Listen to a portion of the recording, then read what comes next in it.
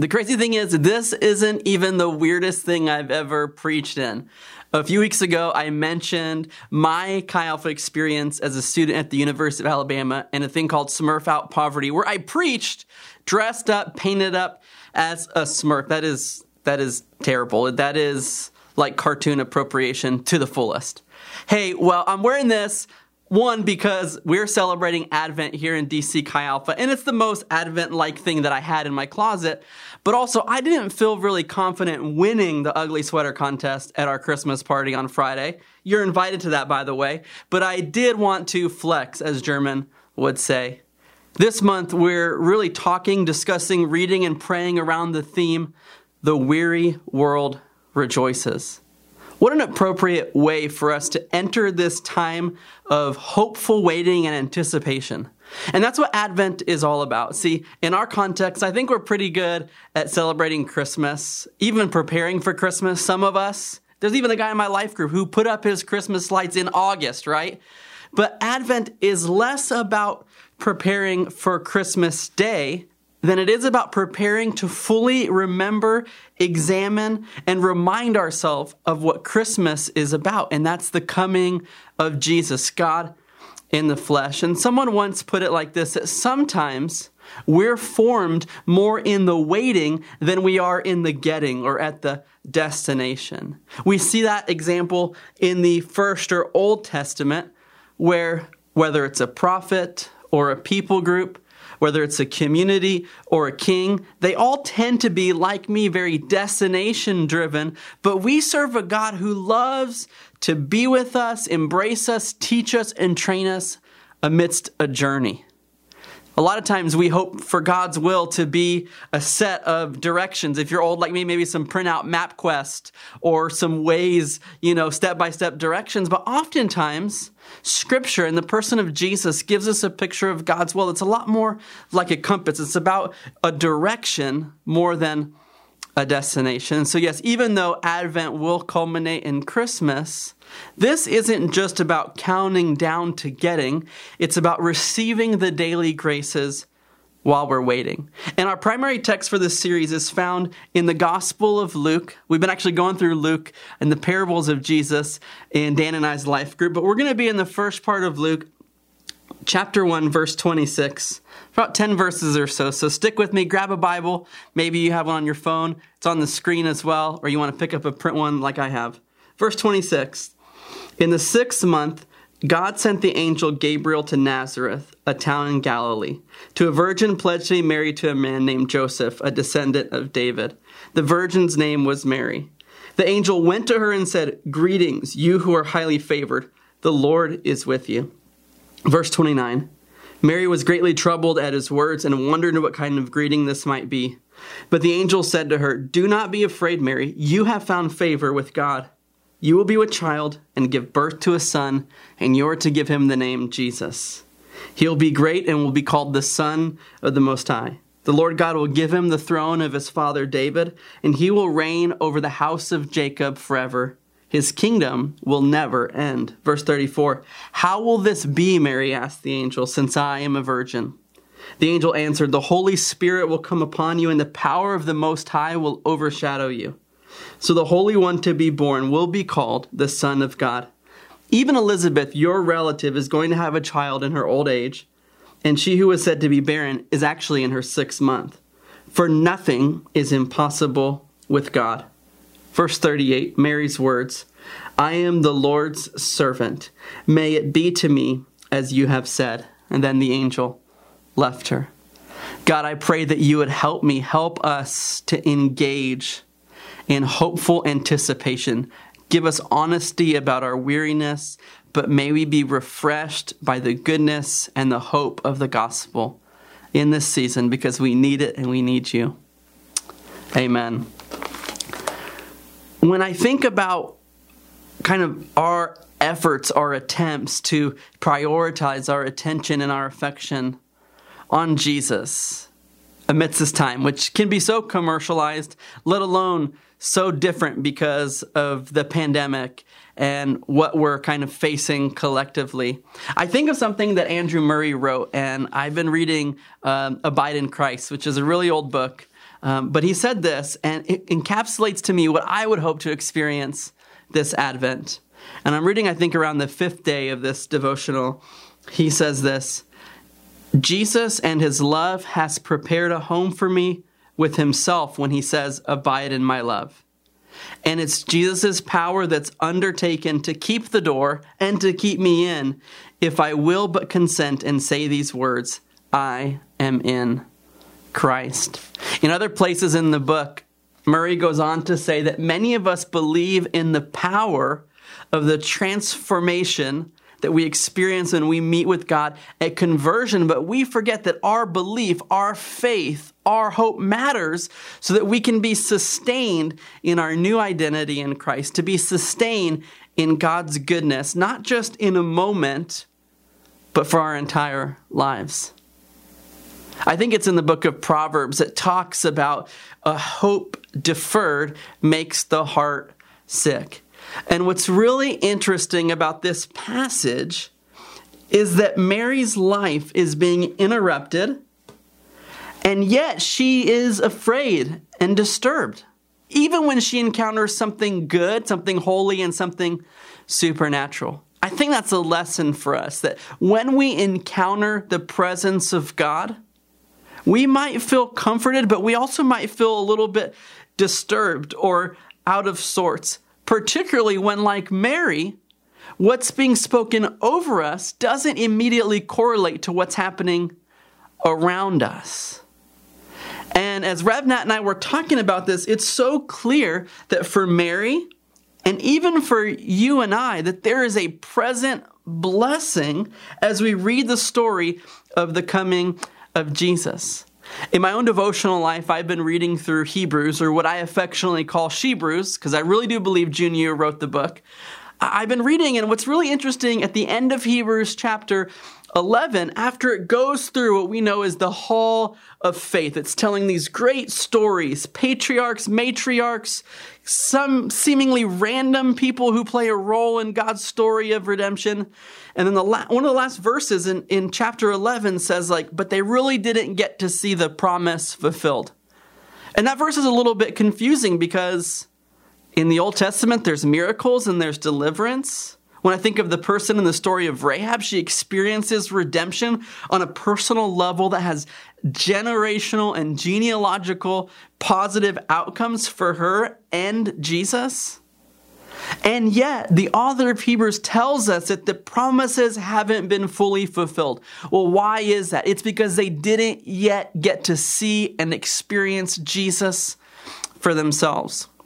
And so the beauty of reflecting on the Christian or liturgical calendar of Advent is that we already know that the blessing is ours. And what is that blessing? It's not December 25th. It's not Christmas presents and stockings or beautiful Christmas trees, all good things, all things that I hope my day is filled with. No, the blessing is that we get to experience and be with Jesus. And just like Mary, who gave birth after a long journey that was uncomfortable, that was difficult, and she gives birth to Jesus, God as a baby in a messy place, in a stable, because there was no room at the inn.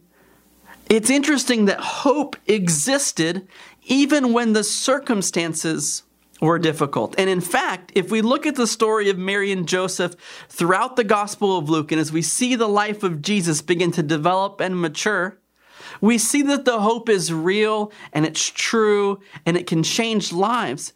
And yet there are still fragments of brokenness and difficulty all around. I share that because I want to encourage you to drink deeply from the cup of hope, to really prepare your heart and soul to experience Jesus. But I want you to be careful. Don't expect that to change everything in your life and story, but expect it to change the most important things in your life and story. Scripture tells us that one of the greatest commands is to love God fully with our heart, mind, soul, and strength. And those are the things that are most dramatically shifted when we encounter Jesus. And in fact, that's where the world begins to change around us, flowing from that personal encounter and transformation with Christ. In the story in Luke that we read a few verses of earlier, I love Mary's response where she says, "I'm the Lord's servant, may it be as you have said." She's saying that in faith, in hope, even though her circumstances haven't magically changed or shifted, even though she's at the very beginning of a 9-month journey of awkward looks, of a difficult story, of trying to explain first to Joseph, thankfully with the help of an angel, and then to others, that although she hasn't consummated her marriage, even though Joseph, her fiance, sticks by her, she's experiencing something in the physical that started out in the spiritual. And yet she has the wherewithal, the strength, the courage to say, "I am the Lord's servant. May it be to me as you have said." Faith and hope collide in this story and in our stories when we grab a hold of something that's beyond our current moment, that goes beyond what we may be feeling or thinking or seeing. It's when something greater is on the horizon, and in the Christian tradition and in our own beliefs, it's not something that we cultivate. It's not something that we strategize over. It's not something that we kind of form. It's Jesus and God lovingly interrupting our lives time and time again. And in this story that took place thousands of years ago in a Middle Eastern context, we see that Jesus is about to come, and this angel is telling Mary that the Holy Spirit is going to move in her life in such a way to produce this miracle. Like most miracles, the situation is pretty sticky. The process isn't pleasant, but there is hope when we trust the miracle giver. Mary's relationship with the Lord clearly started before this moment. In fact, it was her relationship before this moment that allowed her to respond so well in this moment. We see mentioned Elizabeth, a relative of hers. And what's interesting is Elizabeth's husband doesn't have a positive reaction like Mary did. And then he can't talk for months. And so even though she's still confused, she's still scared, I'm sure she has a million questions about how conception is actually going to take place and what it will be like to carry within her womb a supernatural miracle child. She still says yes. Regardless of what's going on in your life and story, I want to encourage you to say yes to abiding with Jesus. I don't want you to wait until life settles down, till stress levels are low, till finals are over, till the pandemic somehow diminishes for you to spend time with Jesus. In fact, Jesus makes the most sense to us in our times of greatest need. That's why we see people who are in need respond to Jesus so lovingly and desperately in the New Testament. And then people who have it all figured out, whether it's political leaders or religious elites, in the gospel accounts, they typically respond to Jesus without love, without desperation, because they think they have it all together. Just like the hopeful anticipation that Mary is being called to, you and I are being called to that, and we're not experiencing that alone. Millions of believers have practiced Advent listening and waiting, hoping and pondering, wondering how the revelation and reminder of God in the flesh as Jesus will change our lives again. I think if there was one thing that I wish I could communicate to my college self, if I could go back in time, it would be this, is that the gospel transforms us and then it never stops transforming us. See, it's not just like I was transformed once, by the gospel or the Holy Spirit filled me once, but Scripture talks about a continual, dynamic relationship. And we even see that Mary, in her faith, in the favor she's found with God, those storylines continue to develop far beyond just the miraculous birth of Jesus. Now, one of the things that we've been talking about as a staff, whether it's in our podcasts or in our staff time, our meetings that we have, is the importance at times to maybe hold things that seem contradictory in tension with one another. What we're not encouraging you to do is to run fast into the arms of Jesus and then pretend like everything around you is now okay or it doesn't matter. See, the subversive and scandalous nature of grace is that Jesus reframes everything for us. And I love that he aligns himself with those that are hurting because he's not afraid to sit with those that are in need. He's not afraid to bring justice, to bring healing, to make a difference.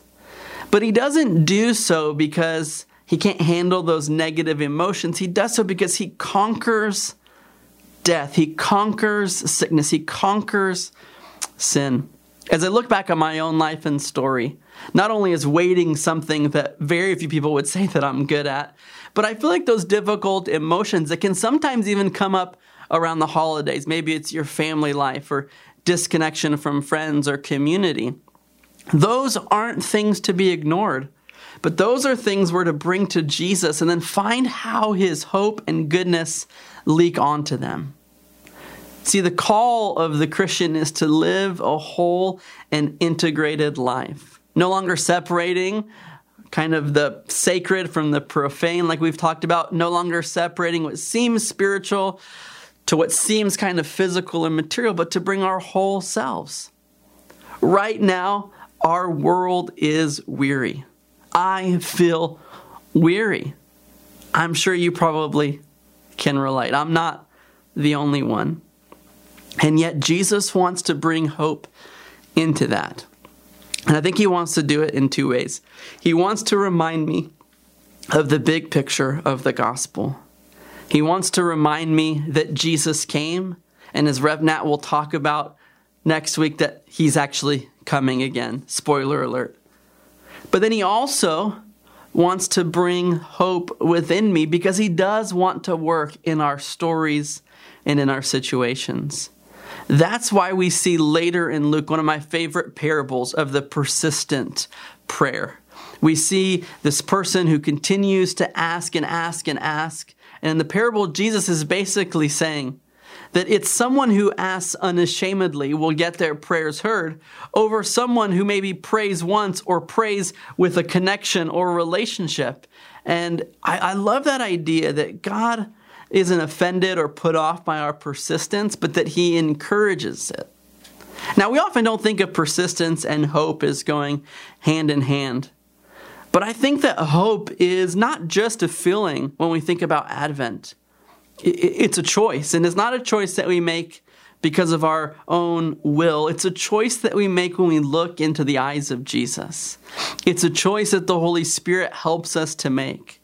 That as we're distraught, as we're disappointed, as we're pressed down, that we realize that our story isn't over, that our identity in Christ isn't in jeopardy, and that even as the world seems like it might be on fire around us, that there is hope.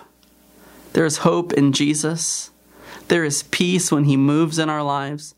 There's a love that he offers that we cannot earn, and that is so much better, so much stronger, so much more compelling than the love of even another human being. Looking back once more to this passage in Luke,